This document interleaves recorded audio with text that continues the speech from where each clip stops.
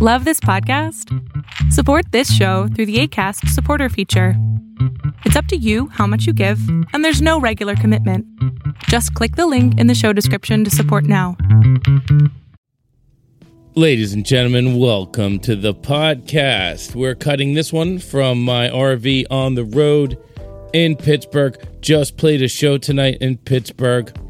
Great crowd tonight. The second set of tonight's show was more new music than old. And that is a ratio. It's the golden ratio, if you will. We're going to go for that this whole year. It's going to be really fun. Ladies and gentlemen, welcome to the Touchdowns All Day with John Barber podcast. This is episode 18. Hi. You know it. We made it here. We're going to 20. This is a special episode. This episode is the Max Dawson episode. Max Dawson is one of the original tour kids for the Biscuits. When we went on tour, we found that there's this little caravan of motherfuckers following us around. They had their little vehicles, their shoddy-ass gross vehicles, and we were driving around in our shoddy-ass gross vehicles. And we were playing, Chinese restaurants and pancake houses and poorly designed bars and wetlands. And that was how we did it back then. We did long-form jams. One night you would go to the show and we would play Afro Blue, and the next night we would go to the show and we'd play some song that nobody ever heard before, which ended up being called Shimmy. And similar to that, tonight you went to the show and you heard a song called Anthem, you heard a song called Stars in the Sky, you heard a song called The Hero, you heard a bunch of new stuff tonight. So it's similar to that old pancake house type of vibe, and to celebrate that, we have on episode 18, Mr. Max Dawson with us tonight. This interview goes very deep, and it's very long, so I'm going to keep my introduction short because we got to get down to business. I just want to let you guys know real quick, if you live in Syracuse or Burlington, Vermont, or anywhere near those places, so basically in the Northeast, we have 4 shows this weekend. November 20, 21st at the Higher Ground in Burlington, Vermont. November 22nd, 23rd at the SI Hall in Syracuse. Never miss a Syracuse show. More of the same. Lots of new stuff, lots of different stuff. Come see the band. Shows are going to be great. We also have a Florida run, which is going to have the benefit of all the things that we are learning in this 8-show run with all the new music. And the Florida run is going to crush. So December 11, 12, 13, and 14 from Buena Vista, Florida, St. Petersburg, and Fort Lauderdale. Come on the 4-show whip through the beautiful Sunshine State, if that is the Sunshine State, and get some sun and watch these things develop live. In the Max Dawson interview, he'll tell you what that was like back in the day, and we're going to do it again this year, December 11th through the 14th, and then New Year's 27 through 31 in PlayStation Theater in New York.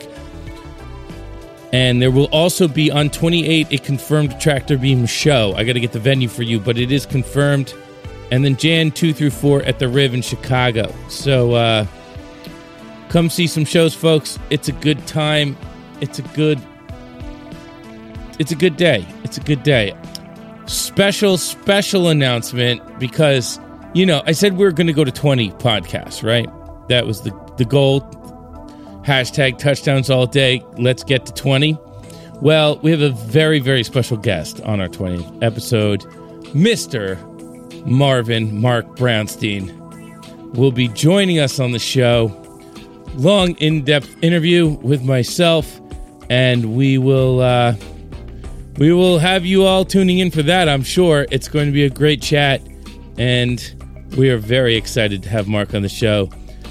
The Aaron episode was, one of our best episodes yet, and I'm sure the Mark episode will not disappoint on any level.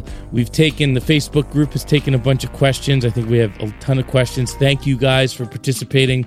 We're going to ask those questions, get you guys some answers, and have a good time with Mark on the show. So we're going to cut that probably in the next week or two, and then we'll have that for you. I think December 15th, that show launches, so mark your calendar. Obviously, you guys know who Mark Brownstein is. Some people might be saying, well, this episode's about Max Dawson. Who's that? He's the first historian for the Biscuit. So they were a little tour team coming around on the first tour with us, and they did a pretty cool little tour community, and they started, collecting the tapes and putting the tapes together. So the historian kind of takes the tapes and stores all the best copies of every show and tries to acquire a copy of every show and tries to keep one catalog of everything that we've done. Max did that job for a while, and he did a great job, and then he passed it off to John Goldberg, who's done that job for a very long time. I'm sure you guys know who John is. We have an incredible archive of Biscuit material because of the work that these guys put in. And considering we love going back into the archives, big thank you to those guys for everything that they do. So here we go. We're going to jump right in. Real quick, we want to tell you about a new Osiris podcast for the Osiris Podcast Network, our network here at the Touchdowns All Day Podcast. They also have other podcasts. They have a new one called Let Creativity Flow, and it's sponsored by Splice, and you guys know that Splice is very dear to me. It's a 3-episode series exploring the evolution of music and technology through the eyes of artists, music industry professionals, entrepreneurs, and journalists. The show explores the fall of industry gatekeepers like record labels, how musicians use technology to create hits, and the future of music creation and collaboration, which is lofty, but it gets there. Let Creativity Flow features interviews with myself, John Barber, and Aaron Magner of the Disco Biscuits, Steve Martozzi of Splice, Andy Weissman of Union Square Ventures, who is just a super gangster. The podcast is hosted by Amar Sastry, creator of the Anatomy of Jam video series. Visit osirispod.com/creativity to check out this show, which premieres on Monday, November 18th. And I'm on it, so you got to listen to my episode at least. And you probably want to listen to the other guys' episodes because you're probably sick of my bullshit at this point. But we're all hanging on to episode 20. It's the greatest. This is episode 18, and we are happy that you're here. It's a long interview. It's a great interview. Max Dawson. Max, also a contestant on Survivor, which I had no idea about this TV show. I never watched it. I don't know why. I just never watched TV for a forever amount of time. And then he tells me about it, and then I go to dinner at his house, and I meet like a bunch of Survivor people who are on the show. And then I go home, and I'm like, maybe I'll watch an episode of Survivor. And now I'm like 6 episodes deep in Survivor, and it's the greatest show. So thanks for turning me on to that. Let's get started, folks. Touchdowns All Day, the podcast with John Barber. It's good to have you here. We're mass communicating. We're mass communicating. We're mass communicating.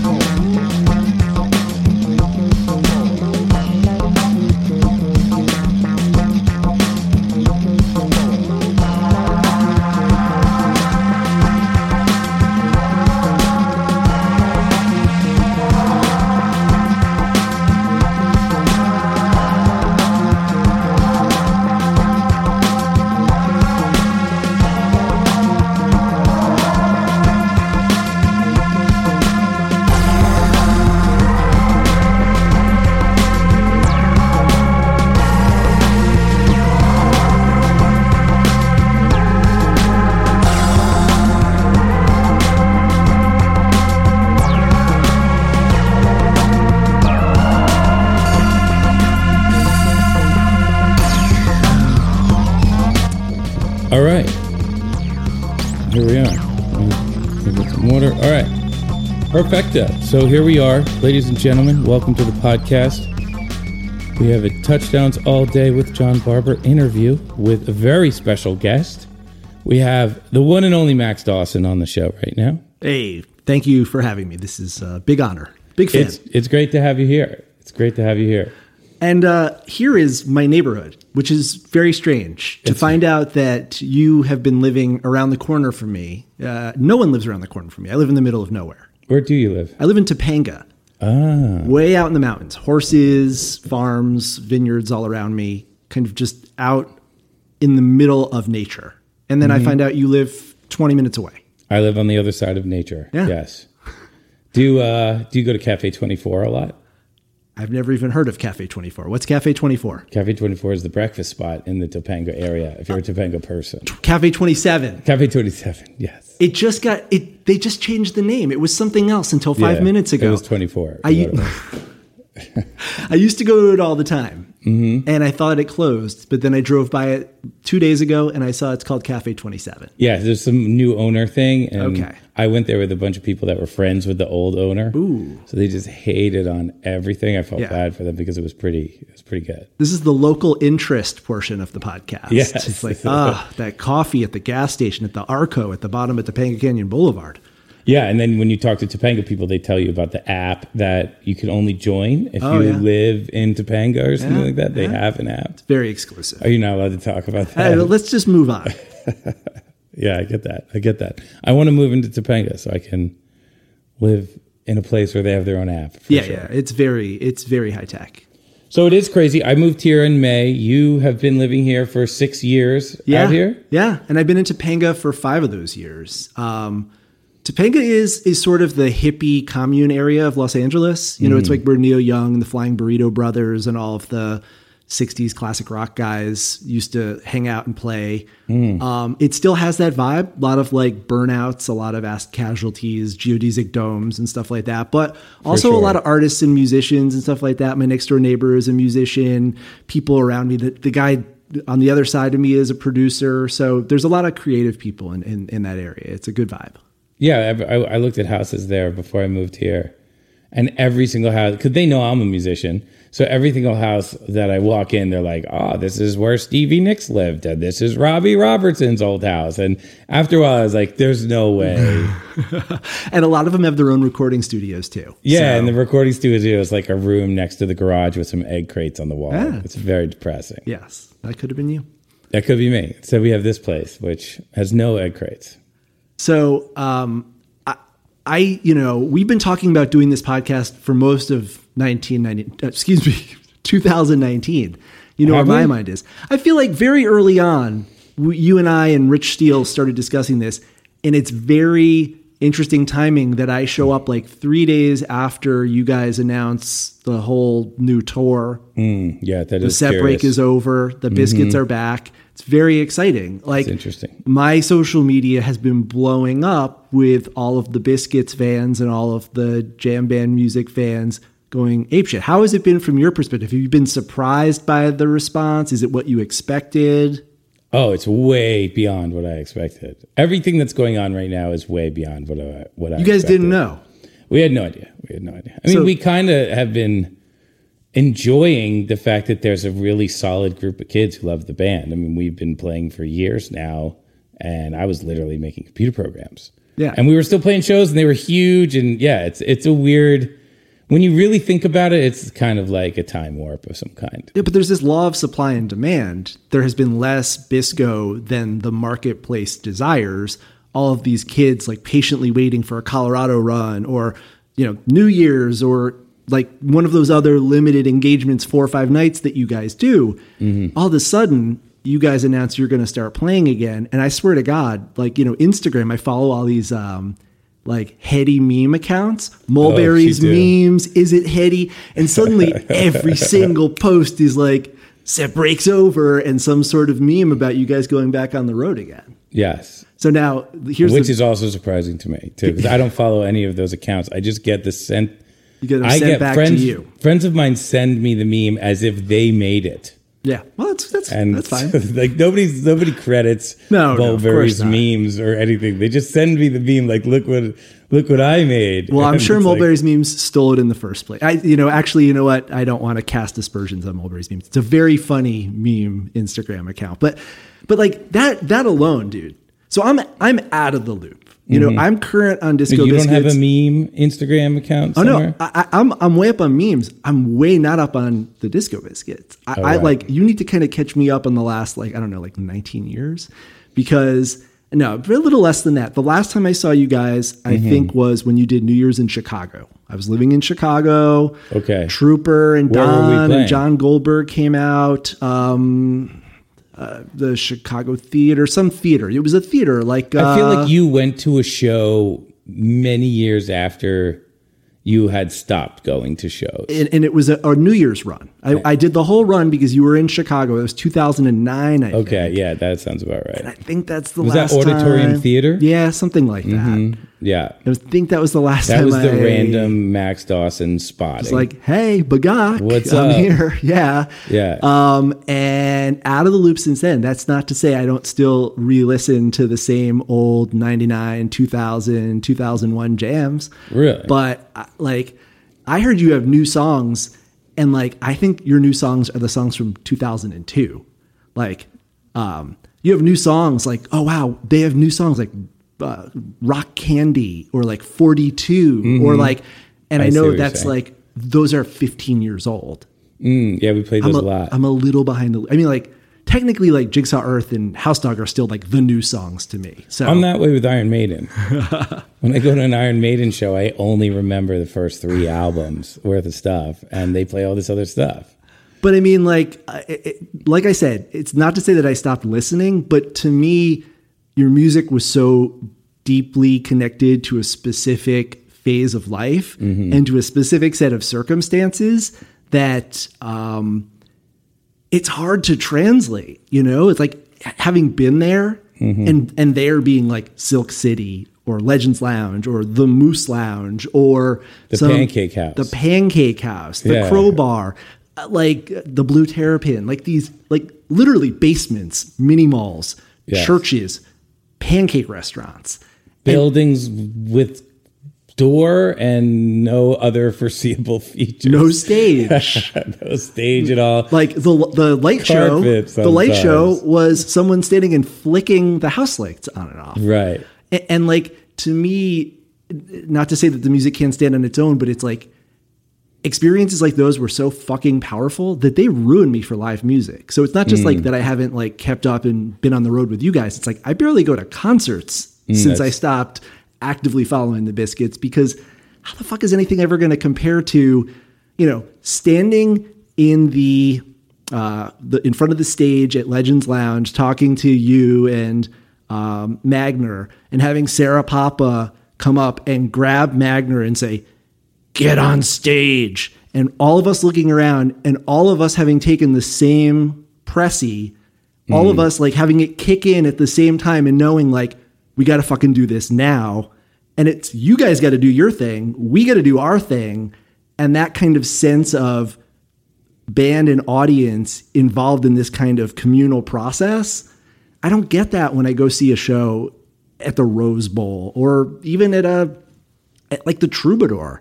It's like that sense of like there being that kind of boundarylessness between what you guys were doing and what we were doing is so definitive of this period of your musical evolution. Yeah, it's true. We did literally hang out with everybody in the room. Yeah. Before we went on stage. Because there was no backstage. There was nowhere to go. I'd be standing on the side, like the side of stage would be a huge speaker on a stick. Yeah. That was the side of the stage. And all I had to do to get off stage was just walk to the other side of the speaker and the stick. Yeah. And then, hey, it's conversation. And then I walk to the other side of the speaker, and then nobody talks to you at all, and they start shining lights at you. Yeah. And I realize that in most of these stories that I'm going to tell now, like the people involved in them are like moms of like 12-year-old kids or something like that. Sometimes, so I apologize if I'm, telling any stories that people would like to remain in the past. But I have like distinct memories of like coming to Mark. It's very California of you to say that. Coming to Mark and saying like, "Can I borrow the keys?" So that Aaron and I could go into the van, Trooper and I can go into the van and smoke a bowl while you guys were getting set up. And you guys just being like, yeah, whatever. Or like after the show, you guys coming to us and saying, where are we staying? And we're like, I don't know. That was a like, popular question. And finding like, Annie Heller Gutwillig is going to let us all crash at her parents' place in Malibu. And the band and the fans are all just like sharing the same floor space. Like 30 people crashed out on the floor after a show where there were probably 45 people. Sure. Yeah, it was weird that we did sometimes crash at the same places. And those were always some kind of basement or something where we were literally arguing over couch space. Yeah. I think I remember one of my first shows, it was at like a college dorm. And I asked the kids in the college if I could sleep in the common room. Mm-hmm. And so like, it's like, 2 or 3 in the morning after the show and I'm sleeping and you stumbled in with a chick looking for a place. And I was like, get the fuck out of here. I'm sleeping. And you were like, fuck. Like that was like, yeah. Was that Halloween? Like 1999 or 1998, something like that. Yeah. I think I remember UMass Amherst. Yeah, that's Sorry, what it was. dude. That's what it was. That was me. I remember that.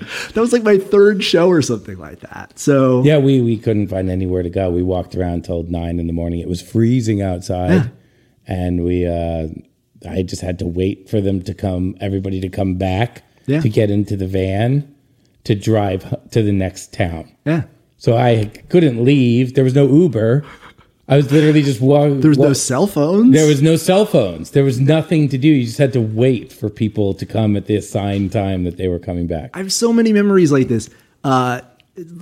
April 1999, that little New England run. We're at it's this little club in the middle. Whoever booked that run should have been fired, or probably was fired, but like literally it was like a restaurant in the middle of nowhere. It wasn't even near Amherst or something like that. The Route 20 Club or something like that it was called. And in New York? Massachusetts. We all got to the show so early that we all, band and fans, just sat around in the parking lot for like 6 hours, hanging out, smoking weed, and listening to tapes of the previous night's show that I had made because you guys had played Little Eye for the first time. You guys hadn't even ever heard it. Yes. So we were all like plugging my little DAT thing into, Tom C's, aux cable. And it wasn't even the aux cable. It was that funny like cassette thing with the wire that came out. Right. Yeah. And we're all sitting in the car and Lesser is like raging out to the first Little Eye. I guess it was still Bert at that point. It was still Bert. Well, it might have been. Yeah, I think it was still Bert at that point. I'm not sure when. I don't remember when that transition occurred. We did play it every night that week, I remember. Yeah. We had this policy at the time where we were like, when we play a new song, you got to play it a bunch of nights in a row. I don't know if we can really do that anymore. We could, but I don't know if we don't really do that anymore. We like to mix it up too much. I like that when you used to do that because it was obvious to us that you guys were feeling out the song. Like, and you would do that with old songs too. Like one of the things I was thinking was there was that 3-day period in February 99 where you played Memphis 3 nights in a row. And by the 3rd night, Memphis was a completely new song. And like you were a completely new band. And like, if you listen to those 3 back to back, it's like a big rock and roll guitar solo. And then it's like, it's getting weird. And the 3rd night, it's like, whoa, it just like dissolves into an ambient jam and sets a completely new direction for the band. And if people are worrying about like, oh, they played Memphis last night, like you guys are doing like research and development. You're like trying to figure out how to break the atom here. And like, you're going to keep doing it until you get it right.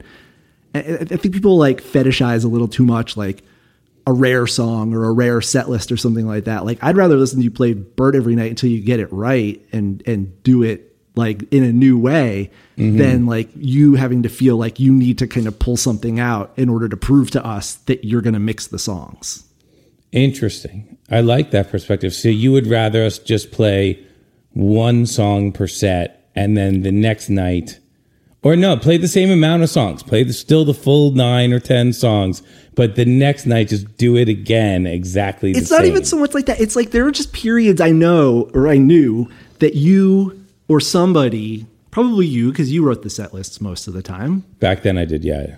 That you were like, you had an idea that you were working through. And it might have been Memphis, or it might have been a specific type of jam, or it might have been, what's another example? It was Run Like Hell, the end of Run Like Hell. Like at a certain point, that it just became like, how are we going to get into the end of Run Like Hell? Like it just became like a reoccurring motif, a theme of like, what sort of journey are we going to take into that? And it just, if you're going every night, or if you're still in school and like you're getting the tapes of every night and you listen to every one of them, you start to hear this like evolution. You start to hear a process. And there are people, it's really interesting. There are people who are doing this now on Facebook. There's this guy, Andy Bazzani, and he's writing like a paragraph about every show from 1999. He's writing like in-depth analysis, and he's like tracing out like, he's like the Mr. Don from this night in February, you can hear the same, Barber's playing with the same theme in October when he's playing, the second jam in Jigsaw or something like that. Like people who are kind of like hearing your process, and that process, it requires repetition. It requires you playing 100 and whatever shows. It does. And with a limited set of songs, and coming back and saying like, we almost got the Memphis right last night. Let's do it again tonight. Did we used to do that all the time? I feel like we had a thing where we played the new songs a lot, like every single day for a couple days. And then we would be like, okay, it's cool now. Like Burt, we played it every day for that week. I remember that. And then we didn't do that after that. And I don't know if we kept doing that at that point. Above the Waves, when you first played Above the Waves, you played it obviously for the first time on New Year's Eve, Silk City. And then when the tour started up in State College, you guys would you would play it every night or you would sound check it every night. And the sound checks, I remember, because you guys used to just let us hang out and tape the sound checks, and we would just be throwing down at the sound check with the house lights on and stuff like that. And you would just play through the jam. You wouldn't finish it. But it was like you were sound checking, but you were also still figuring out like, what can we do here? Right. Because it was like a new toy. You were like discovering the possibilities inherent in an entirely new way of playing. That was cool. Yeah, that song was interesting because it was the actual writing of the song and the way the band played the song were so disconnected. Tell me, what is that like? How exactly? The song had to be written really, really quickly because I was running out of time before New Year's, and I knew what I wanted the song to be as far as in the rock opera. You're like, I need the second to last song, like the dramatic, I need it to be like the motherfucker for the whole set, and I'd already written a bunch of them. Yeah, and so I knew it needed to, and it needed a big jam, and it was just about him swimming.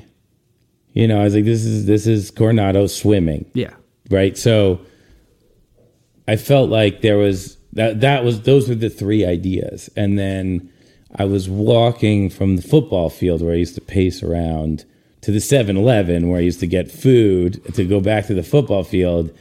And I was singing just some random bullshit. And the above the waves, going under, above the waves, like that's very swimmy. Yeah. And it was just like, I was like, okay, that's what I'm going to build the song on. And then I had to get that into the band, and I didn't really know quite how to do it. It was really Mark that figured out how to do it. I was just kind of singing to them like doodly doodly doodly doodly doodly doo, and like, but I didn't know how to do that with a band yet because I'd never done it with a band, like that kind of like triplets, but not really. It's kind of like a world beat. And then when Mark put his bass line under it and added a couple of changes. That come, like he changes the changes. And the reason he changes the changes is because he was adding them on his own while I was thinking of the other stuff. Yeah. He was like, well, this is cool, but I don't want to do it too many times because I guess he didn't want to screw me up on what I was trying to do. So he kind of put them in like real delicate places. And then at that point in time, I was like, okay, now this is a real song.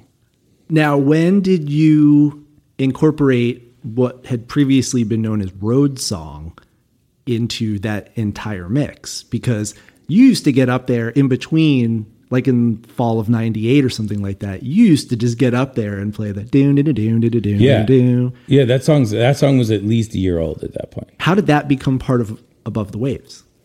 That song wrote itself. That whole doon doon doon doon. I have no idea how I wrote that. No idea. I just remember where I was when I wrote it, but I don't remember how I actually, I don't remember exactly the process to make that, because it's a very much like something you would write on the actual instrument. Yeah. It's not something you would, like songs like Jigsaw and the other parts of Waves, I'm thinking of them, and then we take the band and we try and approximate what I'm thinking of. Yeah. And if everybody's really on the same mindset, we get something really great. And if everybody's in different places, it doesn't come together. So, and you're going to get both situations all the time. But the question is, you know, like for something like the Road Song, which is that little like kind of country guitar lick. Yeah. I don't remember exactly how, like, I think I just wrote that one night. I think what I used to do is I used to play acoustic into a little tape recorder. Then I used to go back and listen to the acoustic. And I think it was a lick I put in there that I then relearned the lick and then added parts to it and stuff like that. Because for me, it's like when I play it on guitar, it doesn't necessarily go to the part of my brain that's musical, if that makes sense. Maybe musical is the wrong word. If I'm playing something on stage, there's like I'm singing it and I'm playing it, but there's a little bit of like injected consciousness in there. Mm-hmm. What am I playing? What's the band doing? Is there someplace we should be going right now? Yeah. Is what I'm playing even working? Let me triple check what everybody's playing. There's a consciousness that you're trying to get rid of all the time, but if you get rid of it 100%, you may not play another song for the entire rest of the show. And you may not be asked back to the venue. But what I used to do is I used to play things just on acoustic into a tape recorder. Yeah. And then I used to go back and listen to those tape recordings. And once I listened to the tape recording, then it would sit in like a more musical melodic part of my brain. Yeah. And then I could just work with that without a guitar anymore. I don't need a guitar anymore. I'm like, okay, I played it that night. I don't even know really what I played, but I can hear it and I know kind of what it is. And then I can, like, on the way to the subway, I can sing the loop and add parts to it and change the harmonies and modulate it and then bring it back around. And then I go home later that day and pick up the guitar. And then I probably have to figure out one or two things, but I can sing the newer version of it all the way through. And I just got to figure out how to do that on guitar at that point. Yeah. So that's probably how that song happened. And then I was just waiting. For years, I was just waiting for some other piece of song to need that moment. And Above the Waves was that song. I was like throwing it together. I was like, okay, I got last minute. Yeah. You've got Silk City staring down at you on the calendar. Yeah. You've got Wetlands. You've got December. You just have a few days left. And so was Above the Waves the last song to be completed for? No, Hot Air Balloon was the last song. Okay. Above the Waves and Hot Air Balloon were both written like within 7 days of the show.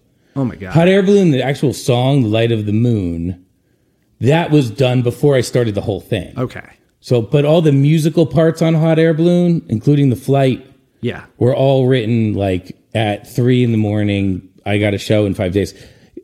For me, from my point of view, Silk City was like a record release. It was like it was as much of a good deadline for like a straight composer is what I fancied myself of as at the time. Yeah. Was like the biggest deadline you can have is like a debut of your musical work. Yeah. And with like a live band and people. And Silk City was a club that, however tiny it is when you go there, at the time was a huge accomplishment for the band because it was the coolest place in Philly to play. Well, there was also a tremendous amount of importance placed on that night by the fact that that was the decision time for everyone in the scene to throw down their allegiance. Are you going to Madison Square Garden with Phish, as you've gone every year? Yeah. Or are you breaking off? Are you part of this insurrection going to Philadelphia, to Silk City? I remember people to see these randos agonizing over this. People, like, friendships being like damaged and people being really torn up over, like, you know, because you know how people are about Phish. And now people are like that about the Biscuits. But at the time, to be like that about a band that plays in a diner or that plays in a pancake house, it was a pretty radical statement on our part to say, like, we're not going to go to this thing where, you know, our entire scene is going to be, we're at this new thing. And so that probably, if you were even aware of that, that probably added additional pressure because you knew that people like, I feel like Benji, you know, like these luminaries from the scene were saying like, all right, Phish, I'm going with the Biscuits now. Right. I mean, look, that happens every year for both scenes of people. People go to Phish after going to 8 years of Biscuits. People, I think Humphreys gets in that game too. But at that moment, Lotus has been in that game quite a bit. But that was a Biscuits. David and Goliath thing. It was a little bit like it wasn't like you were going from because they were really the only non-pre-famous jam band, like non-92.3 K-Rock in New York playlist jam band. You had the Allman Brothers, who were already in arenas for years. The Dead were kind of not playing at that time. You had a bunch of Grateful Dead offshoot bands. And then you had Fish, who was this monster, biggest touring act in the world at that point. Yeah. And the Biscuits. And then the Biscuits, we were playing this little bar called Silk City. It was a diner, but it had a little stage and had some subwoofers. It was cool. And the rock opera was a really fun thing to do. Yeah. And we all were completely caught by surprise. Yeah, nobody knew that we were doing it. And all of a sudden it was like, oh, all of these weird songs that they've been debuting for the Fairy Moon, Bizarre Escape, Mulberries, The Overture. Oh, we've been watching this unfold. Yeah, nobody figured it out. Yeah. There's only 8 people at the time, so or 20 people or something. We did that now. I still have my program from that night. I found it when I moved. I have it somewhere too. Those are collector's items now. I mean, we could just make new ones. Well, no one has to know. We need like an old, them up a cheesy bit. dot matrix printer or something from back in the day. That was so homemade, so beautiful. And the thing though that always was weird to me was I always felt like, and it was probably a little bit, the drugs that we were on at the time, and also just like the stupidity of youth. But it felt like I felt like nights like that. It's like, I felt like something important was happening. Well, it felt important for us. We had to work really hard on it. For us as a band, when you're a band and most of the time you're just hanging out, jamming, partying with people, being cool, to be like, executing on a larger scale art project like that, even though when the Biscuits executed on it, like nobody really cared. It was just our little gang. But there weren't like record labels were like, yo, we want to put that out. Nobody cared. It was too long-winded and strange. But at the same time, for our little crew, none of that shit mattered. Yeah. So it was cool to be a part of the excitement of all that. However, none of the things that people care about today and people cared about back then, like to describe it to someone, you have very little descriptions except for the fact that, yes, there was a 4 a month, just song, character. What are these guys talking about? Was that the most prolific time in your life as a writer? Oh, for sure. But it was because I was so broke. It was just lack of funds. You just had nothing else. I had nothing else to do. I was literally trying to figure out how to live on $8 a day. Yeah. And there were no distractions. $12 a day. There was no internet. There was no internet, cell phones. It was easier back then. Yeah. I'm trying to figure out how to get back to at least that focus now, or at least that lifestyle almost. And it's really hard. The podcast makes it impossible. Yeah. I feel like the podcast holds that back. Really? Yeah, because I got to do this. This is something to do. This is a requirement. So I've tried to cut back on most other things in life. And I feel like I'm getting to that point where like walking around and just singing a song for an hour straight for no reason, not because I have to, but because I don't really have anything else to do. Yeah. And then recording it and having another hour to listen back to all that babble, because it's babble. Yeah. I feel like, I'm trying to carve time out for that. Do you write better when you're on the road or when you're No, I can't do anything on the road. I'm useless on the road. But I'm going to try and fix that with the next iteration of the Biscuits. I'm going to try and fix that problem. But you were always on the road when you were writing Hot Air Balloon. No, yeah, but the Hot Air Balloon stuff was all done in weekends in 1999. Most of it was written when everyone left. Everybody else had plans for the summer except for me because I had no friends and no money. So I stayed at the house by myself in Upper Darby. Okay. So summer 98, you guys didn't have...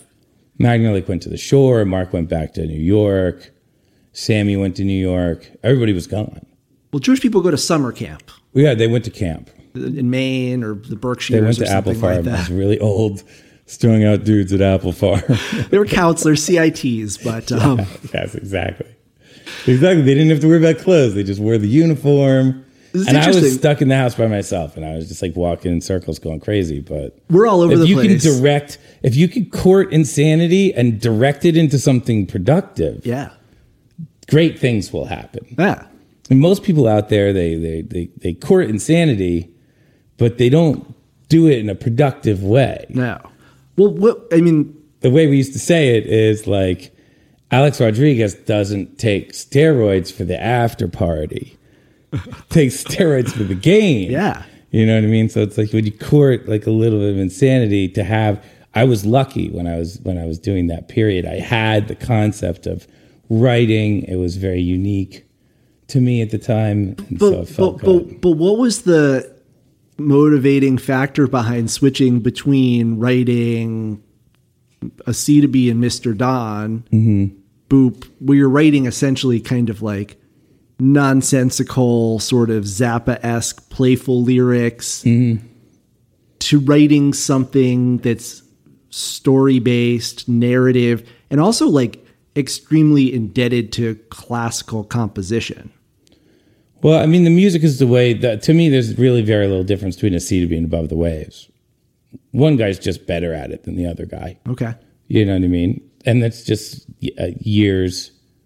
Right now, I'm trying to figure out how to get back to that mode where I'm like Overture. Overture is there's 3 lines, all that weaving and stuff. Yeah. Like that, I just wrote in my head and just scribbled it onto paper. There was no guitar there. So I was on one at that period, you know, and it was because I was writing a C to B and road song. It was because I was working on it all the time. It wasn't like something that I knew how to do. It was just something that if you just do it enough times, you just develop the skill.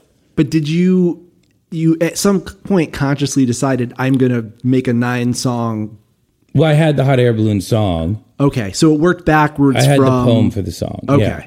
I had that song was like a weird rhyme schemey poem that I wrote one night to those weird chords because I was just trying to write something Bob Dylan-y. So it's got a little Bob Dylan-y chord rhyme scheme. Yeah, you know, it loops around in awkward places, and it was just like Dylan does that every day for breakfast. So one of the days that I was doing it for breakfast, Hot Air Balloon was written. There's 20 other days. Yeah, you know. There's another one that turned out to that. I can't remember it offhand. But so that was there. And then I had the thought that you would just basically said, which is like, can I write goofy songs for the next 10 years? Like, can I write 150 goofy songs? And I just felt like if I could find like something to talk about, it would be more fun to write lyrics about actual things and stuff. Then it would be to just like, okay, what cool like if you listen to like Mindless Dribble, you know, like the words together are very interesting, but like to do that over and over and over again, you know, it's not as fun. Like it was fun when I did it for Mindless Dribble because it kind of happened naturally. But after I'd done that, and then I was looking to write some kind of more eloquent stuff, and then I wrote the Hot Air Balloon, and I was like, okay, well, this is a whole story here. I don't have to just make it this one little poem. I could actually write where it comes from, who the people are. I could really go in on it. And so I was using it as a device, basically, just to get some work done. Like if you get to that stage where you're writing every day, you got to write lyrics every day, you got to write music every day, you got to write it potentially multiple ways every day because you got to write music multiple ways. You know, you got to do all these things. You just kind of like it's the actual activity is more important than the quality of the execution. Sometimes it's like this podcast. Like the podcast. It's what I like about podcasting is you just podcast. You do it. Yeah. You don't worry about like making it perfect and all these little nuances. Yeah, and no matter what the mode of writing is, whether you're writing fiction, nonfiction, academic work, journalism, music. The most important thing is consistency. Yes. It's building up that practice. Yeah, it's just there's a MMA trainer who summed it up. He was like, train at 60% and train twice as much. Yeah. And he's like, at the end of the day, you have twice as many hours of training. You're going to wipe anybody out of the octagon. You're going to kill anybody in the octagon because you have twice as many hours training as them. And music is very much like that because you already understand music. You already know it. Like you can be better at your instrument. That's dope. You can be a better singer. That's great. All that shit you got to work on. And then, but like composing is the same thing. Like you either are composing all the time or what you're writing is day one stuff. There are some songs that came out of you feeling fully formed or they came up on stage and they felt like, oh, that's a finished product. And then there were songs that for years you were tinkering with and switching parts around with, or that were we were talking about Road Song becoming a part of Hot Air Above the Waves. My Lady Survives becomes Haleakala Crater. Yeah, that didn't work. Everybody, I heard that. We played it the other day. Haleakala? Yeah, that Haleakala is an example of a song that was written on the guitar directly. And I don't know, we played it the other day. It was great, but I feel like Haleakala doesn't have that. I never was able to conceive of it deeply enough. You know, I didn't do enough laps on Haleakala. I did a lot of laps on Haleakala, probably more than on most of the other songs, but it just wasn't enough for the whole thing. You know, it just wasn't, it was still a ton, but it just still was, like I ran out of time. Yeah. You know? And then sometimes you just have to work it out on stage. Sometimes you can work it out on stage, with something like Haleakala, really hard to work out on stage because it's too so much. Precise. You can work out Mulberry's Dream on stage. So what's a song that like surprised you in what it became from what you conceived of it as? Like that, you know. Magellan for sure. Magellan was the first one that was like, oh, I didn't think it was going to be that cool. You know what I mean? Like, yeah. I think Magellan's a really cool song. It's very unique. When I wrote it, it was kind of like Neil Young takes too much Adderall and starts dancing around a little bit. You know, it wasn't this like kind of fusion-y song that it became. But I kind of knew like, but it was like, we knew it was going there because the whole improv is that whole thing. The melodies were all there. I don't know. Those are, yeah. A lot of those songs, like the deadline and the song are like combined in a really weird way. It's weird how art and deadlines are bedfellows, if you will. Yeah. I was thinking a song like The Overture, which you were saying came to you, you wrote it down, those interlocking lines. For the first 20-something times you played it, it was 7 minutes long. And then one day it had a jungle jam in it. Right, because that was the last piece, yeah. And that jungle jam feels a little weird as opposed to like the rest of the song. It was added, you know what I mean? That kind of stuff is like people, to me, the song has a certain feel at certain points. And sometimes I feel it's like it's done, but you have to change it for the stage. And like Overture's a great song. Yeah. You do want to play it. If it doesn't have a jam, like Eulogy, then you never play it. Yeah. Because it's like the people want to hear you jam on stuff. Was there, at least us? Yeah. You know? I feel like there was a moment, and, you know, ostensibly we're here to talk about some 99 jams, but Yeah. like there was a moment where there were still songs that didn't have jams. And I'm sure there still are now. When was that moment? I don't remember that moment at all. Well, like, you know, spring through March of when you guys left, you know, you guys were in Pennsylvania, the East Coast, New England, whatever, down to Delaware in January 99. And we all said goodbye to you. And then you went down through the South. You went through Texas. And I told the story. The Brown crew met up with you in Phoenix, the Cajun House. The local TV news anchor got on stage and started like humping your guitar and unplugged you in the middle of the jam. We played their morning show that morning. Yeah. Yeah, that was good. It was the only time we've ever played a morning show. We played Shimmy at 6:45 in the morning. Nobody was happy about it. No. They had no interest in us jamming. No. So we were like, no, we have to jam. Yeah. And they were like, this is a television show. You have 3 minutes. And we refused to do it in 3 minutes. And we came around on, they let us do the jam and then they just cut the footage. Cut to commercial and then come back. You're still in the middle of the shimmy jam. It's pretty much what happened. But when you left, Overture, Mulberries, Bizarre Escape, didn't have a jam. Very Moon barely had a jam. We catch up with you in Phoenix, Flagstaff. We head up to Vegas together. Mm-hmm. Suddenly, like, there's a jam in Mulberries. There's a jam in Bizarre. A few weeks later, there's a jam in the Overture. A few weeks into that tour, Very Moon is, like a set piece song. Like, and in places where we didn't expect there to be jams. It's not like, you just figured out how to break open any song. You figured out the point in almost every song in your repertoire on that tour and going forward where the jam would be. Yeah, we probably tried a bunch of stuff. Yeah. We probably tried something, didn't work one night, tried something, didn't work another night. Under the the auspices of like, oh, they're just jamming here, whatever. We were trying out. There's probably little melodies in there. There's probably things to set it off. And then if it didn't set off, you try something else. Was there any reservations about, like, you know, you had your News from Nowheres, you had your Wets, you had your Afro Blues. At the beginning of the tour, you guys still used to play A Night in Tunisia. By the end, it would be like 4-song sets. It would be like Above the Waves, Very Moon Vasilios, Hot Air Balloon, something run, Pygmy Run Like Hell. Like that was like everything was 25 minutes long. That was the formula. Yeah. Was that like a, hey guys, let's have a band meeting? Or No. just one day you wrote a set list, the next day, it just kind of gradually evolved. Well, we had full set lists all those nights. We just never got to the songs. There's so many nights where we just bailed on a tune and it just kept playing. And we were playing straight dance music, housey dance music. And at the time, people love house music now. House music is all over the world right now. At the time, we were like one of the few places in America where you could dance to 4 on the Floor and have it not be like a Madonna remix or something really cheesy. And people didn't like pop then as much as they do now. People like the pop from then a lot more than they used to back then. Yeah. So people love Madonna now. They love Michael Jackson. They love Nirvana. People hated that stuff back then.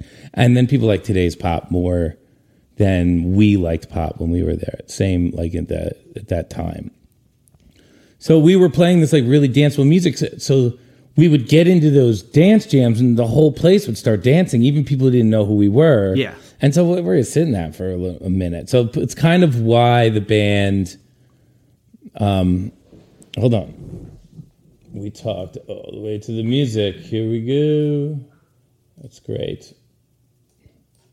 All right. So sorry, we'll edit that out. No, that's good. So that was kind of why the band was getting popular, I feel like, because people knew, like, how were you supposed to get the songs? We had no albums out. Nobody knew the websites. Nobody knew a tape trader. But people would come to the shows because they heard it was a good show. Yeah. So we would get into those jams. The whole room would start dancing and going crazy. And then we'd be like, should we stop this and drop into some songy stuff? And we tried that. And people would be, they want us to keep jamming. And so we developed jamming every night. Yeah. Jamming got the nightly approach to practicing, where like in another band, it might have been dance routines, getting your nightly work. You know what I mean? But for us, we were just improvising.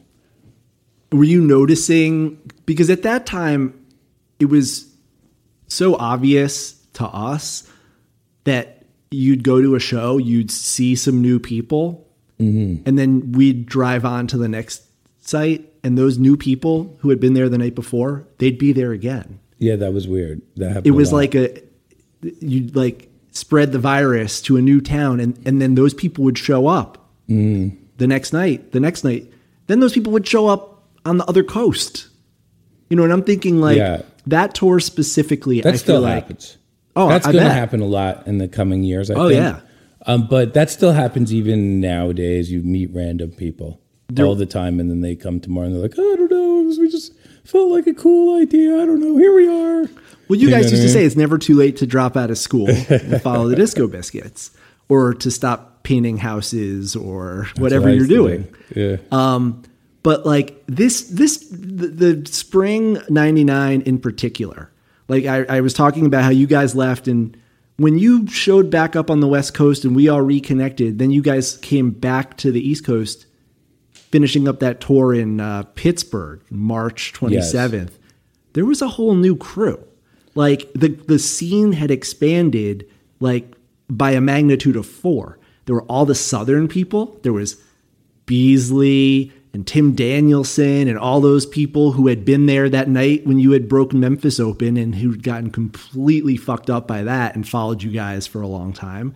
And then there was all the Fish kids. There was Paulie and Little Hody and all those kids who hopped off Fish tour. So we got to Graffiti's Lounge or whatever it was in Pittsburgh, reconnecting with you guys. It's like, you've been away for 2 months. We've seen you once in that whole period. And suddenly it's like, this is a fucking movement. It's from Silk City with 50, 100 people to suddenly like 400 people or 500 people. It felt And even though those numbers aren't, no, that's a a real fraction jump. of what you play to today. The guy from the Crowbar pointed that out to me when we played the Crowbar. He's one. I guess he was the manager at the time, and Crowbar sold out at 400. And last time we were there, we did like 120 or 30. It was a good crowd, but probably half those kids were just Penn State kids going out for beers. Yeah. And the owner sat down, or the manager, whoever I was settling up with that night, because we used to settle ourselves. Yeah. And I was talking to him, and he goes, you guys just broke the 300 barrier. That's a real good sign. He's like, that's the hardest thing for the bands to do. They can never get past 300. Yeah. And so that was what you were talking about. We left, and then when we came back around, we had the ability to do some things as a band at that point. We could book a show, we could get an opener, on a big concert, we could play a festival. It wasn't a bar band anymore at that point. It was a club act. Yeah. And it was a club act with a rock opera. Yeah, it was a club. Well, there's a couple of those, but very few. Very few. Should we listen to some of this Let's stuff? listen to some music. So what do we got here? Okay, I brought 3 things for you tonight, and they're things that I've loved for literally 20 years. The first one I want to play is from March 18th. This is a Thursday night in Minneapolis at a venue called Caboose. And this is a little 1,000 seat place. So the Caboose was place. like a little place that had a little low stage. It was like 1.5 feet off the ground, and it was a long room, and you played on the side of the room. So there was it wasn't very deep. It was like there was an area to your right where there was all this space, and it's just like a roadhouse. It's a Minneapolis roadhouse. And that explains why you could hear beer bottles breaking throughout this jam. This is the 42nd show of the tour. Oof. Let's listen to 42 here. All right, so this is Run Like Hell after Mr. Don. So we just played Mr. Don.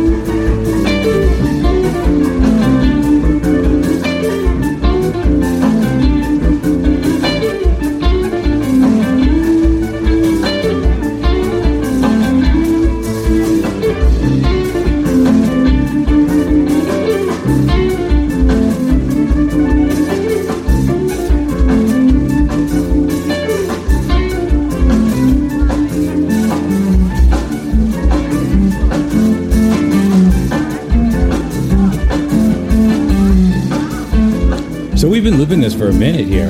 Yeah. It was very, feels like back in this time, we've been playing so many shows that we're just all sharks on the instrument. Everything is so smooth, so fast, so many little tasty little phrases inside of the larger phrase by everybody. And you introduce this little phrase here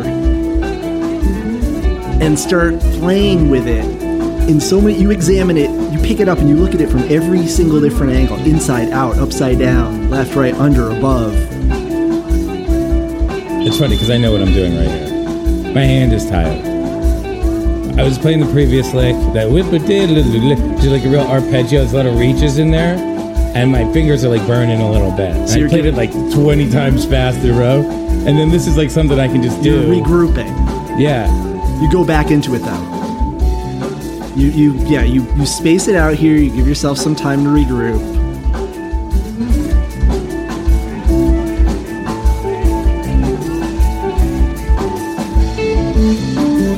There it is.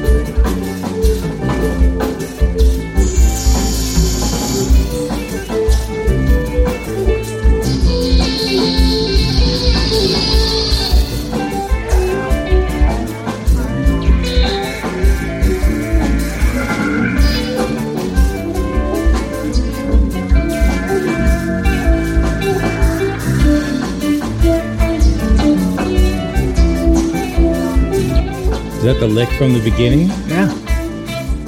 Oh, that's the lick we played in the middle there. It's really framing that little airy section there.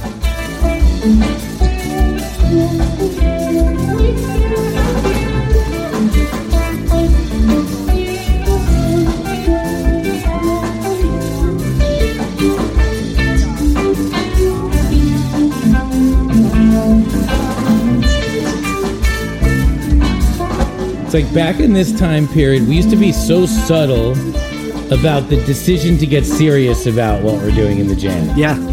Now it's like this whole thing, everybody does all this stuff all together. It's cool when it all happens at the same time, but back then we used to slip into it like one note at a time. Yeah. Which is what we're doing here. We're bringing some changes in. Sammy's picking up a little bit. Yep. We like want to change, but we're not. Because you're still playing, you're going back and forth between the old pattern and then you're now getting into Run Like Hell.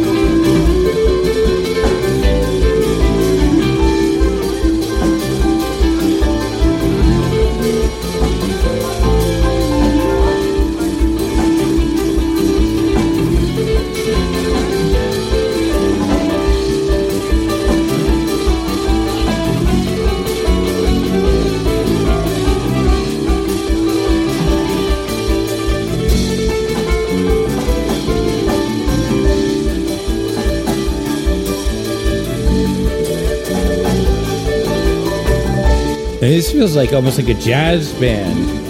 Yeah. Sammy is just like barely tapping the ride. Like it's 4 on the floor, but it's this kind of weird Art Blakey jazz.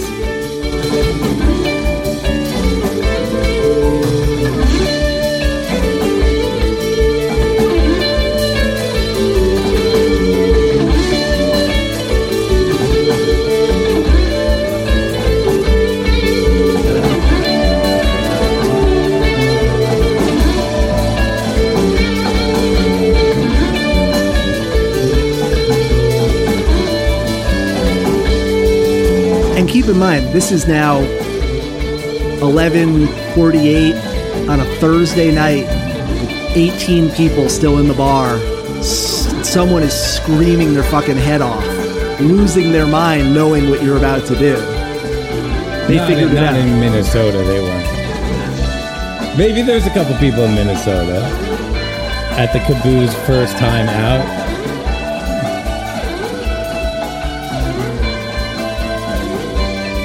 And then this right here is just today's EDM.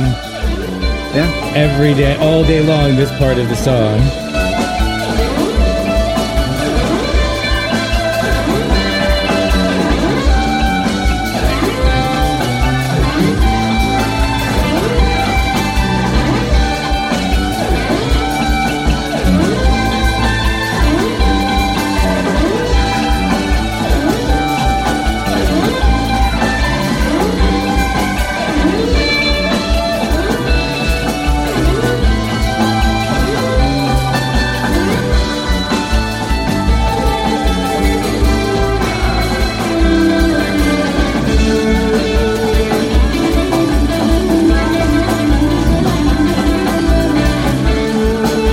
I really wish I played that melody one more time. We gotta do this again and play the melody. We gotta do that one more time, for sure.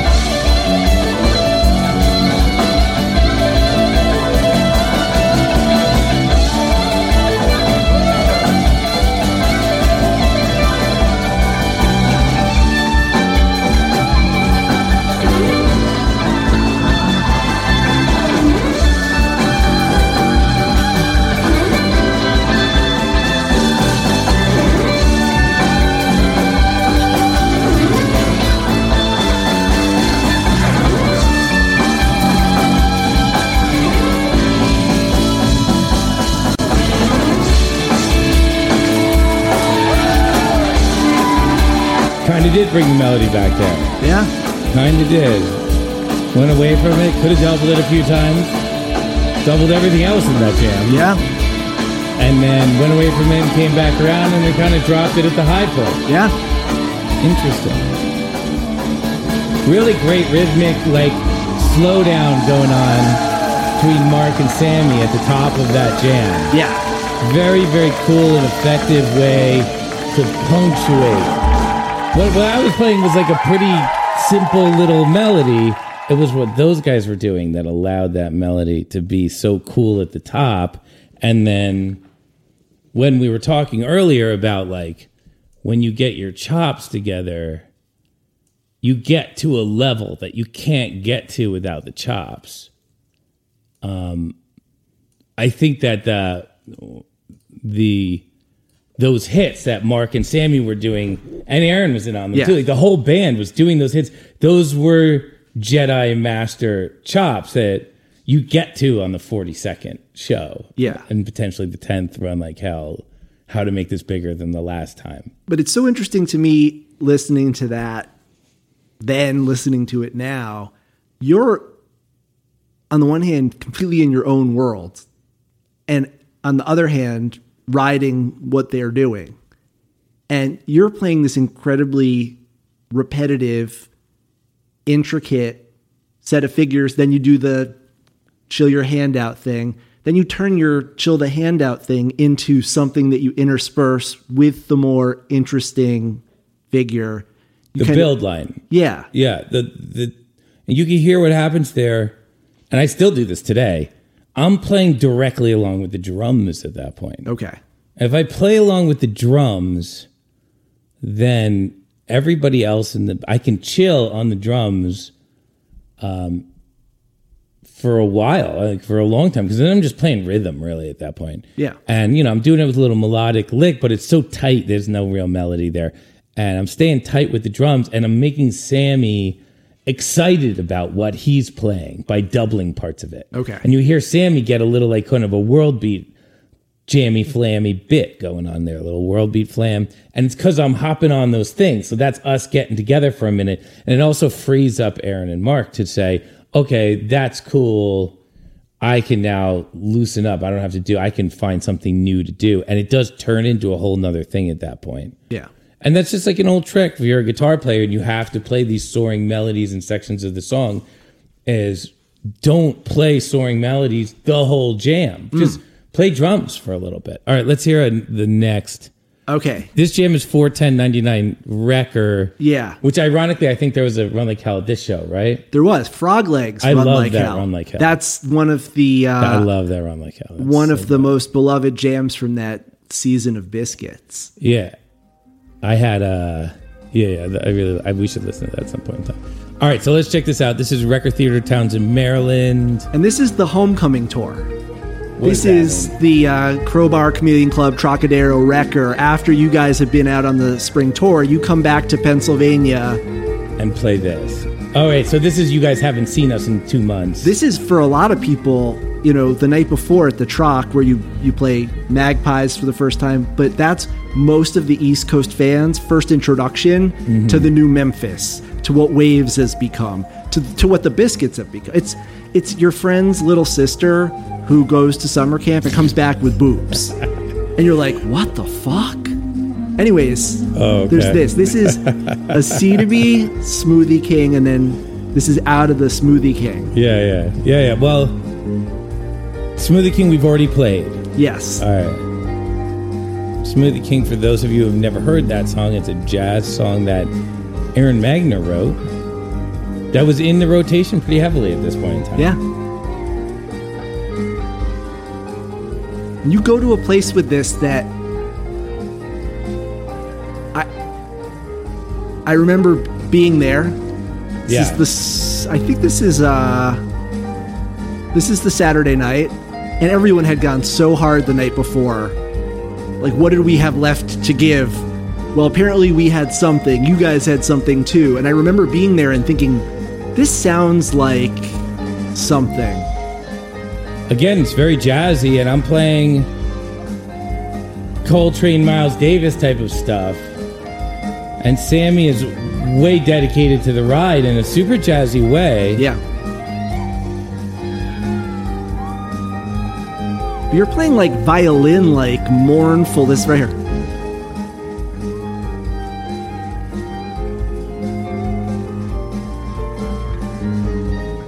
Yeah, it feels very strange melody line. But I like it's a different approach. I think at this point I'm just trying something fresh. Well, I want to see if you hear where you're going.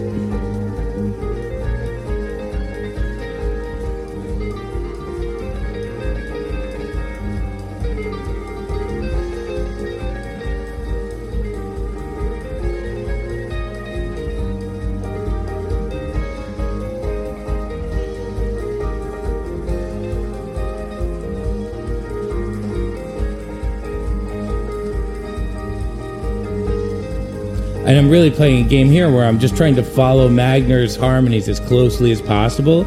I don't quite know what he's going to do, and he's probably following me, and I'm trying to land tasty notes in my melody on top of what he's doing.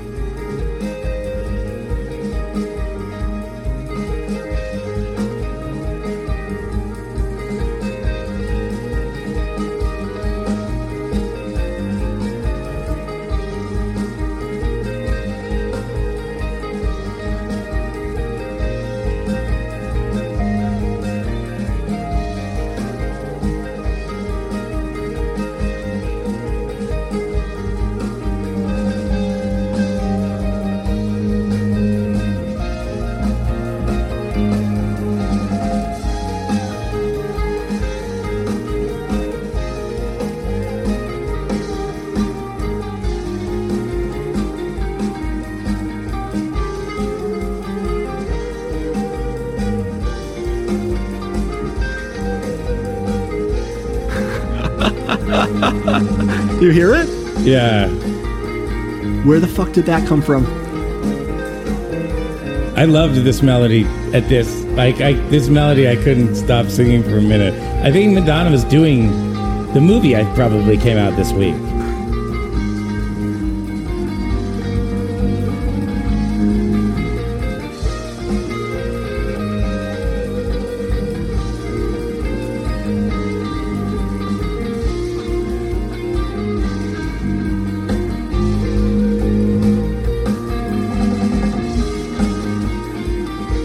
But now you're shifting it back into a C to B. I like the previous melody I was playing better. I like the first time I played it. The rest of it, I feel like, I don't know. It was just like, oh, can I? It was more like that was maybe being a little selfish there. You know, just like, can I play this off the top of my head type of vibe. You got to do that every once in a while. And, you know, the whole game is playing something on the top of your head. When something difficult comes down the pipeline, you kind of got to accept the challenge. You know what I mean?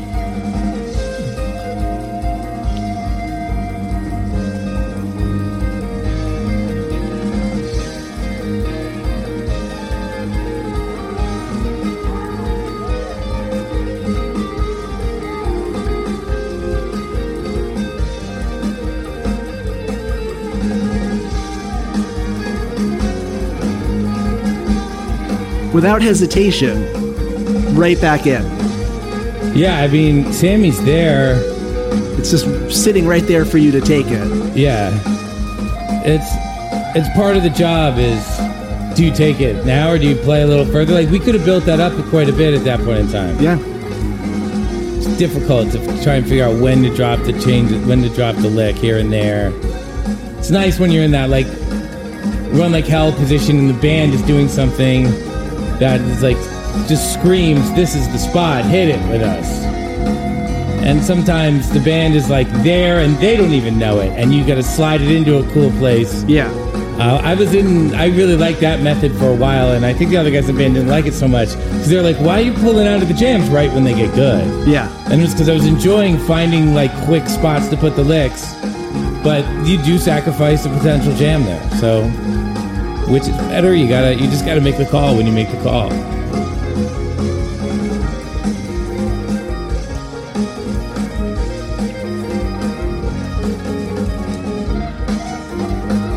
So with that, where at the height of that, solo, you slip into some Andrew Lloyd Webber theme from Evita, Don't Cry for Me, Argentina. Yes. Because it's just a melody that's amazing. It's just, there were a couple times on that tour when you would do that. Yeah, I was probably playing that melody all tour. And it wasn't even just that melody, but it was like you were playing melodies from 80s pop songs. You played, Ain't Nobody Gonna Break My Stride, Ain't Nobody Gonna Hold Me Down, oh no. Keep that on Moving. I probably You would played just off the top of my head too. I don't remember learning that. So you just... Evita I actually had to learn. There was definitely a show where I tried to play it. Okay. And I quacked it big time. And I walked off stage and I was like, all right, now I have to learn the intricacies of this because I was unable to guess it in the pressure cooker, if you will. In the cube. But that in that improvisational moment, something from outside comes in and you hear it or you see an opportunity to weave it in. Or is it more... I think that felt like a drop in. That didn't feel like that was on purpose, really. I think I caught that one lick because it was hear yourself perfect. do it? You hear that like Latin twist on the original melody? Yeah. And then I made what I would consider to be a poor decision, which was instead of keeping... I had a melody. Yeah. I had that little Latin twist on it. That felt great. But then I heard the twist and said, I just added... Evita till the middle of this melody. How cool. Let me play more Evita. And it's a conscious decision. Yeah. And so you make a conscious decision. You don't necessarily know what it's going to sound like when you make a conscious decision. When you're playing something in the moment, you make a lot of conscious decisions.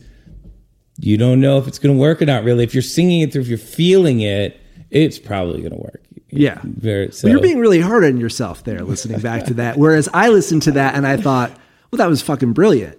Like in the middle of that really jazzy A C to B re-entry, we got a little taste of the melodies that are floating around in your head. Oh, I see. Yeah, for sure. Because that's what happened. Yeah. I probably stumbled onto it a bunch of times on the tour and then it gets played. Yeah. It's hard to decide because I generally, I don't know, maybe I should play more of the melodies on that reason. I would pull out of them nowadays. I'd be like, a couple notes of that. If I go to it too hardcore, then I feel like we get stuck in it. Like now we're much better at actually creating the song. Yeah. Back then, those guys are looking at me like, I don't even know what you're doing, but you played this 4 nights ago. Why are you doing that? You already played that melody, dude, All right, so let's just roll with this. All right. We'll fade it in. So this is Claremont, New Hampshire. Charles and Heidi's wedding at the Moose Lodge. Yeah. On 7/3/99. This is back when the Biscuits played weddings. Yeah, you could be hired bar mitzvahs, quinceañeras. Yeah, this is the only one we ever did that. This is the only people who ever hired. We played another wedding, I'm sure. I mean, there were maybe 35 of us there, plus Grandma Edna and Uncle Joe. That's right. Staring at us, a bunch of dirty fucking rolling our ass off hippies twirling around in the auditorium at this Moose Lodge in the middle of rural New Hampshire. Yeah, I remember it. It was a good stage. Oh, yeah. It was a good stage. It was like a parquet floor, like a high school auditorium. Yeah, it was a high school auditorium. Exactly. And so Charles and Heidi wrote the set list for you guys. And it was like a pretty straightforward set list, but this jam, I mean, this is one that Rich Steele and I we still talk about this one. All right.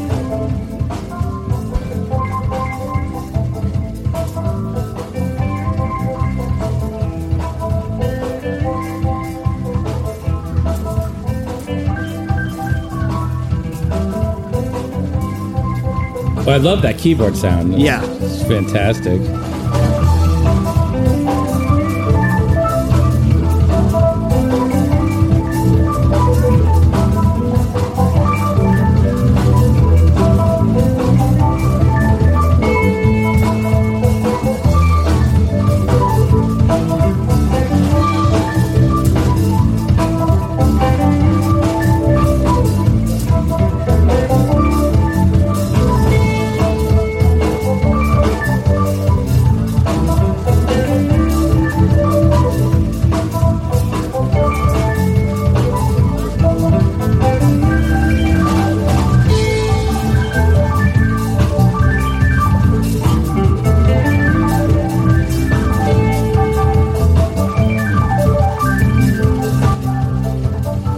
It's like you could feel the handoff starting to take place. You're stepping up. Aaron's about to hand it to you.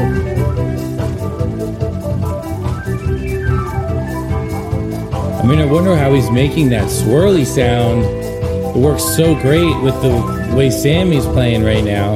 Yeah.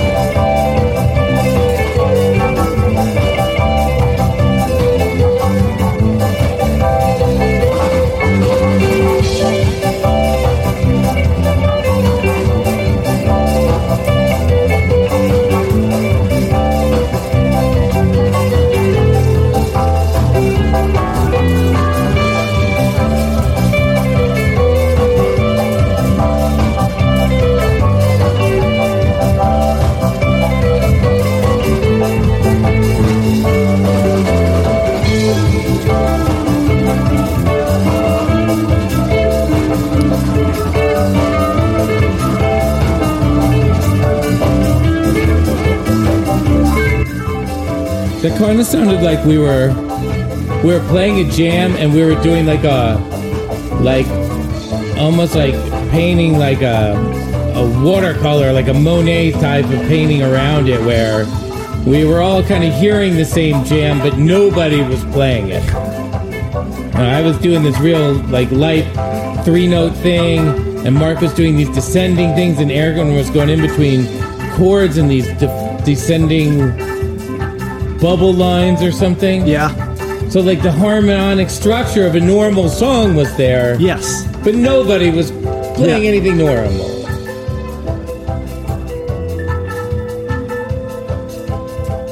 I like that stuff.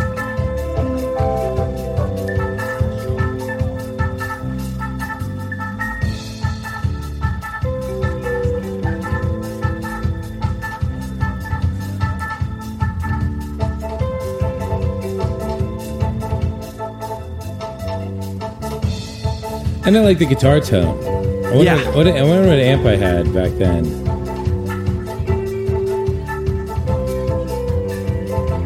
I mean, this tape just sounds great too. This is Rich Steele standing 10 feet away from you guys with his microphones right there.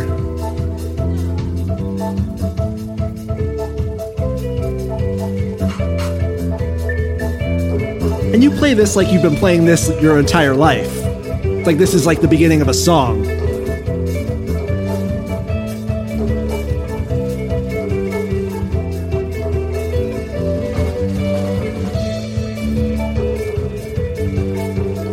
Yeah, the bass line that Mark's playing is very unique.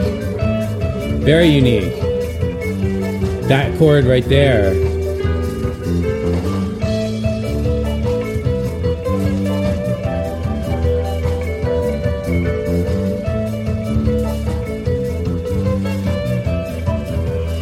It almost sounds like he's playing the bass with a bow. That right there.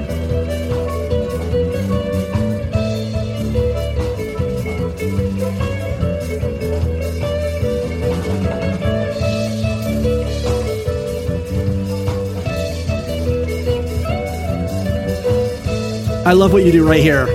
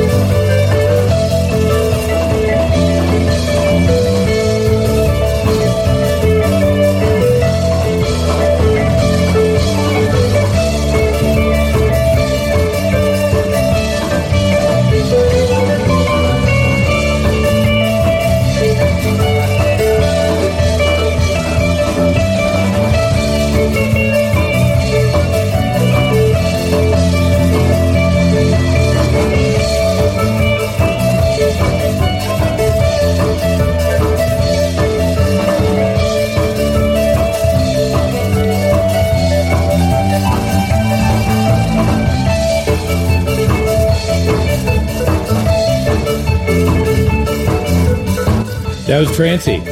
Now I faded it out here, but you guys wind it down and then find a completely new theme and go for like another 10 minutes before hitting the Run Like Hell. Oh, wow, really? Yeah, you do a complete, like a Middle Eastern kind of like... So that was like middle of the jam. That was like the first theme. That's like definitely a 2-jam Helicopters. Wow. Yeah, and again, that's at a Moose Hall, Claremont, New Hampshire, 35 kids running around. Yeah, I remember that wedding too. I think a seat or the Magellan. After was there Magellan at that wedding? Not in the second set. Maybe there was in the first set. Sorry, the second set was just Helicopters, Run Like Hell, Pygmy, Run Like Hell. Oh, nice. Sorry, Helicopters. It ended with Helicopters. Oh, so it's just one huge jam. Yeah. And Magner threw in a bunch set of... list that they wrote. I don't even know. They probably wrote much more, but you guys played those 4 songs for 75 minutes. If that's what they wrote, then they phoned that one in. Well, they were old school fans. Yeah. That I love that jam for many reasons. The nostalgia factor, I think it's just brilliant music. I think it's like a turning point in the sound. That day you guys sound checked Svengali. You let us all in and we were like, what the fuck is this? And of course, it didn't have a name at that point, so we named it. We named it Splatums. Right. And we used to have the tape of the little bit of sound check from that, and it was like, where are they going? Like it was something we had never heard before. And you were talking before about how summers are your writing time. And that show was July 3rd, 99. The last shows before that, you had done a few festival shows like in late June, and then you were pretty much off until like Wetlands at the second week of August. And in that period, we got Svengali, we got House Dog, we got Piling It High, we got Haleakala. So summer, your writing time. I think I was just finishing stuff at that point because New Year's was such a thing. I probably had to start from scratch after New Year's to some degree. I mean, I had stuff lying around, but I had to start from scratch, and I think it takes 6 months to write the song while you're writing other songs. To like, you have to sit with the different parts. I think in those days, especially, I was really careful to do that. Like, for instance, House Dog was like the third or fourth complete rearrangement of that song. Really? And it wasn't until the melody with the add one hits was added that any of the song made sense at all. I thought it was great because the lyrics were so like wackadoodle and cool. But that song was written in pieces, and I kept trying to write it and failing.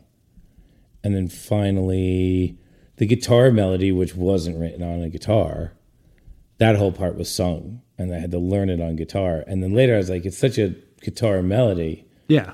But the guitar was the last thing to find out about that part. I think I was even teaching to the band that I didn't know how to play it myself.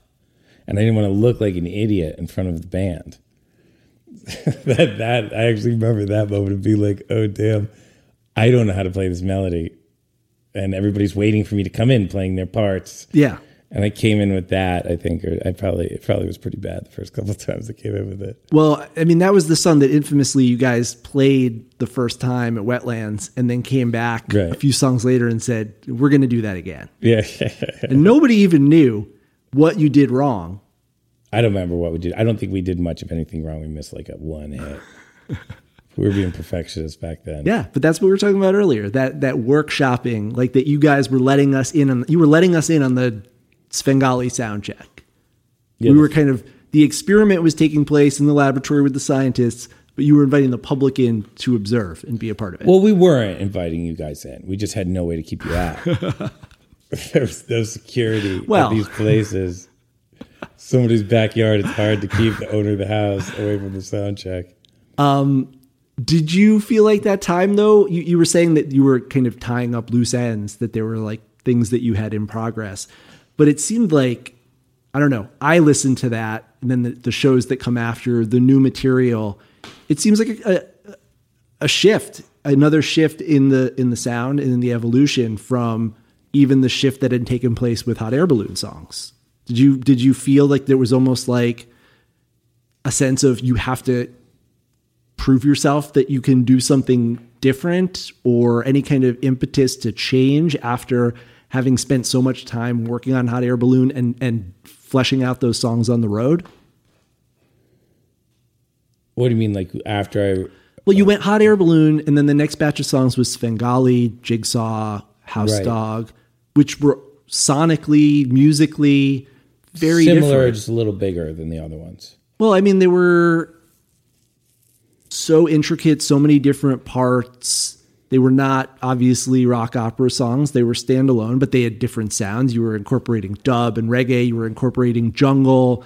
It was like a real stepping outside of, okay, we're going to play four on the floor, trance and house. Yeah, we could have gone very trance at that point. I just don't think we didn't really know how to do it.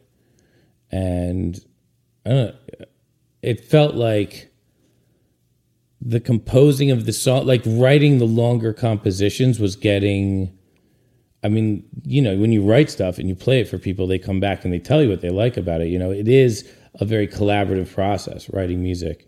Because at the end of the day, if nobody hears it, did it make a sound? You know, did you write a song if nobody hears it? And so people were giving me a lot, and the whole band was getting, for all the songs, the whole band was getting a ton of feedback about the musical sections. I mean, Bert has a huge musical section in it. Yeah. 3 Wishes was done in that time. So like we were getting, so me and Mark both were like, well, we got to write these, you know, this is the stuff that people are getting really excited about. And every song had to have something like that. Every single one. Yeah. And then I would try and write something different from the last one each time. So like then you even got Hope, which was a little further down, which was like trying to just go very You know, like the fugue was like a whole thing musically compared to the rest of the song. Usually the little music parts that I was tacking onto the song were like flushed out licks that went along with the song, and I would add a couple melodies to it and make it cooler and stuff like that. You know, and then I got to the point where I was like, let's just write sections of music that are dope and then put them together as well, which is kind of what I'll probably do now. I like that method. I think the whole method works. It's just hard to do something. The only things that are essential is the time spent on it and the like allowing yourself to be happy doing it. You know, you can write music, you can fucking hate yourself while you're writing music. I've done it before. You can hate yourself the whole time, and you can miss great stuff because you're like in a negative frame of mind. And music, back then it was like I was so excited for anybody to care about what we were doing. The fact that people showed up was so kind of outside of, was never the plan. Yeah. There was never any plan about acquiring fans in the dream. You know what I mean? Like, oh, I'm going to write songs. A scene and like a logo. None of that. People will have tattoos. Yeah. And there'll be like a Facebook page. Yeah, like promoting. Yeah. That was never in the that's not, nobody's like. There was a newsletter. Yeah, nobody's like, when you start a band, it's going to have a dope newsletter. Like, nobody's ever said that. So I think those parts of it were you know, obviously necessary and like they have a profound effect on you. You gotta write the stuff that makes people excited. So fill me in on what I missed. Well, but we'll have to save that for another podcast. the other 19 years? Yeah, we have. I mean, look, you can pick jams all day. You've heard them all. This was great. And we haven't talked about you yet. So everyone out there, Max was on the show Survivor, TV show, which I'm sure you've all seen. I have to talk about that. I need to know about that. We can, definitely. We can talk about that. And then we can also talk about what happened to the Biscuits in the interim years, although I'm maybe the worst person to ask that question to. But, you know, we can talk about shows, we can talk about musical moments, and I can do what we're doing here, which is... You can get me ready for the new round of shows so that I can, you know, be like in the loop and I know what I'm listening for. Yeah. And you can listen to them all for free on the YouTube now. It's so much easier than it was back then.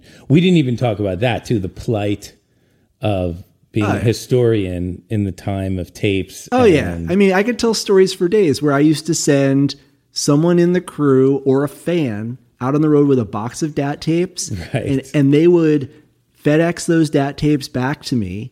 And then I would record them onto the computer and put up one like 5-minute snippet of songs on the webpage, and people would try to download it for 2 hours just to hear one snippet of what you guys were doing out on tour, like circa 2000 or 2001. So yeah, the fact that you can now watch Biscuit shows live streaming on YouTube and then download a beautiful soundboard, like mixed recording of that show afterwards, it's like unimaginable to us who were, you know, trucking around with boxes of cassette tapes, sending blanks and postage, or, you know, we knew one kid who had a CD. Don Cody was the one person who had a CD burner. So we'd all send him blank CDs and he'd have to burn them. And it took an hour to burn one CD. Right. Like that was the way that and still the band was kind of like spreading at a viral rate.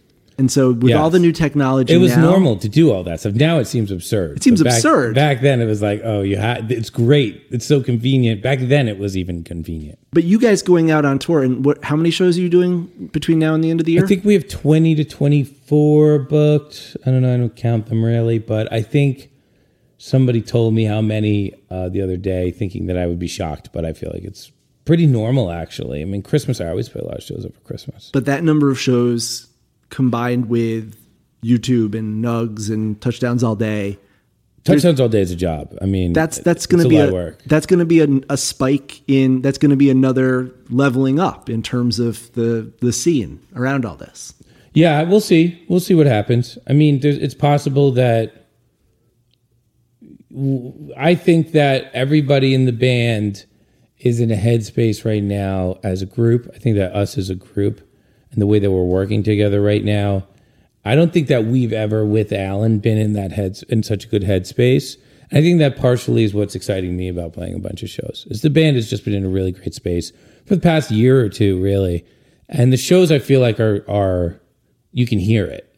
And so I kind of want to see how far that can go. Like when the band's in a bad space, I mean, a lot of bands go to bad spaces. Disco Biscuit's no different. It's difficult to have any, to do what we did in 1999, which is like have that kind of like the creationism of it all is even superseding the quality of the concert. Yeah. And so for you, it's a better concert because of that. Yeah. But to somebody who's there for the first time, they may not agree with you. Yeah. So we're better now, I think, at managing how to put forth a professional concert on a night-to-night basis. I don't think we were really that good at it back then. We really didn't know what we were doing. Oh, no. I mean, we didn't practice it. I was writing all the time. I didn't have any time to figure out how to make a show better. We didn't have dance moves. Well, you were also contending with PAs that didn't work and shitty monitors and, Lesser trying to mix on a board that was put into an old Galaga game in the corner of the Mango Grill. Like crazy adversity that you guys were squaring off. People spilling drinks on equipment and having to load your own shit in and out. We used to load our own stuff in every night. This is before Adam and Chief, and this is before you had anyone. It was very pure back then. Yes. It was very pure. 5 men, 1 van. Yeah. And execute, play our wacky classical techno, whatever it was, and then get out of there before the owner pulls a gun on us. Which sometimes you can't leave in time, and the owner will pull a gun on you. Let me tell you, folks. All right, so this has been a great podcast. Thank you for coming out to the Valley. Anytime, buddy. And we have more jams. So if you folks out there listening, if you guys like what you hear, we have more from our first historian and super fan, perhaps, Max Dawson. And Rich is killing the podcast. So you guys have all this nostalgia to recreate for the podcast fan base. Old men talking about the glory days. Yes. All right, guys. Thank you so much for listening. We're going to hit the theme song and get out of here. Everybody have a great night. See you later. Wear mass communication. Wear mass communication.